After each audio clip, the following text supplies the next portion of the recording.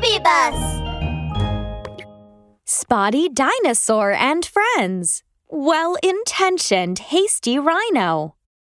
One morning, Spotty Dinosaur was in his cake shop, developing new cake flavors. Eeny, meeny, miny, moe, catch a tiger by the toe. Oh, well, my finger landed on a bottle of mustard. So I guess I'm gonna make a mustard cake. I'm sure it will be the most unique tasting cake in the whole wide world. After a few moments, Spotty had made cake batter with the mustard and had placed it into the oven. As he was going to put the condiment away, the door behind him burst open with a bang. Startled by the sudden noise, Spotty trembled, spilling the mustard all over himself. Huh? How did you turn into a yellow dinosaur, Spotty? That's funny. Spotty angrily wiped the mustard off himself with some tissues. I wouldn't have spilled the mustard on myself if you hadn't burst in the door. Now I'm a tart and tangy smelling mustard dinosaur. I'm sorry, Spotty. Hasty Rhino scratched his head, looking embarrassed. Well, I came here to tell you that I've done some good and helped many people this morning. Huh? So what did you do? Hasty, there you are! Just as Hasty opened his mouth to speak, Mimi Crocodile and Lenta the short-necked giraffe walked into the cake shop, looking angry. Yes? Aha! I see. Mimi, are you here to thank me for cleaning your colorful dress? You're welcome. Huh! You ruined my dress. It's all your fault. I worked so hard yesterday to glue all that glitter on my dress, and you washed it all off. Now it's just a plain dress. Huh. I didn't expect for you to be upset. I thought you'd be happy. Well, how about you, Lenta? Are you here to thank me for something? I saw how hard you craned your neck every day to reach fruit high up on the tree, so I went out of my way to help you pluck them off the tree. Slowly, dooby-doo.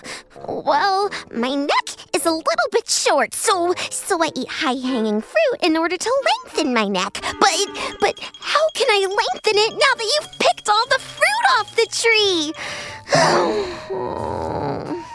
Huh? Well, Hasty felt hurt and stood with his lips pursed. I just wanted to do something nice for you. I didn't mean to upset you. I'm so sorry. Everyone felt so guilty to see Hasty look so hurt. Slowly, dooby-doo. Well, never mind. Actually, I have other ways to stretch my neck. I can do neck elongation exercises. Besides, when I find the key to the magic chest, I'll get a longer neck. Yeah, it's no big deal. I will make an even prettier colorful dress. They're right. We are all good friends. And we all want to help one another. If we need help, you'll help us too, won't you, Hasty? Of course I will. Hasty Rhino nodded fervently. I've always got your back whenever you need me, guys.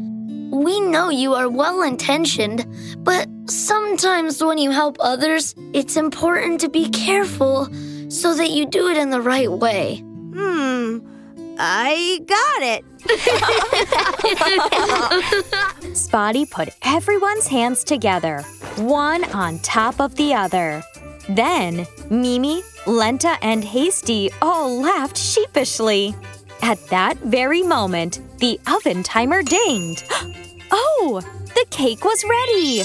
Well, to encourage Hasty to continue helping others, I'd like to invite you guys to taste my latest cake. Ta-da! A mustard cake. A mustard cake? No. I'll pass. No. Keep that away from me. I wouldn't dare eat that. Upon seeing the yellow mustard cake Spotty was holding in his hands, Hasty, Mimi, and Lenta all ran away in horror. So Spotty ran after them with the cake.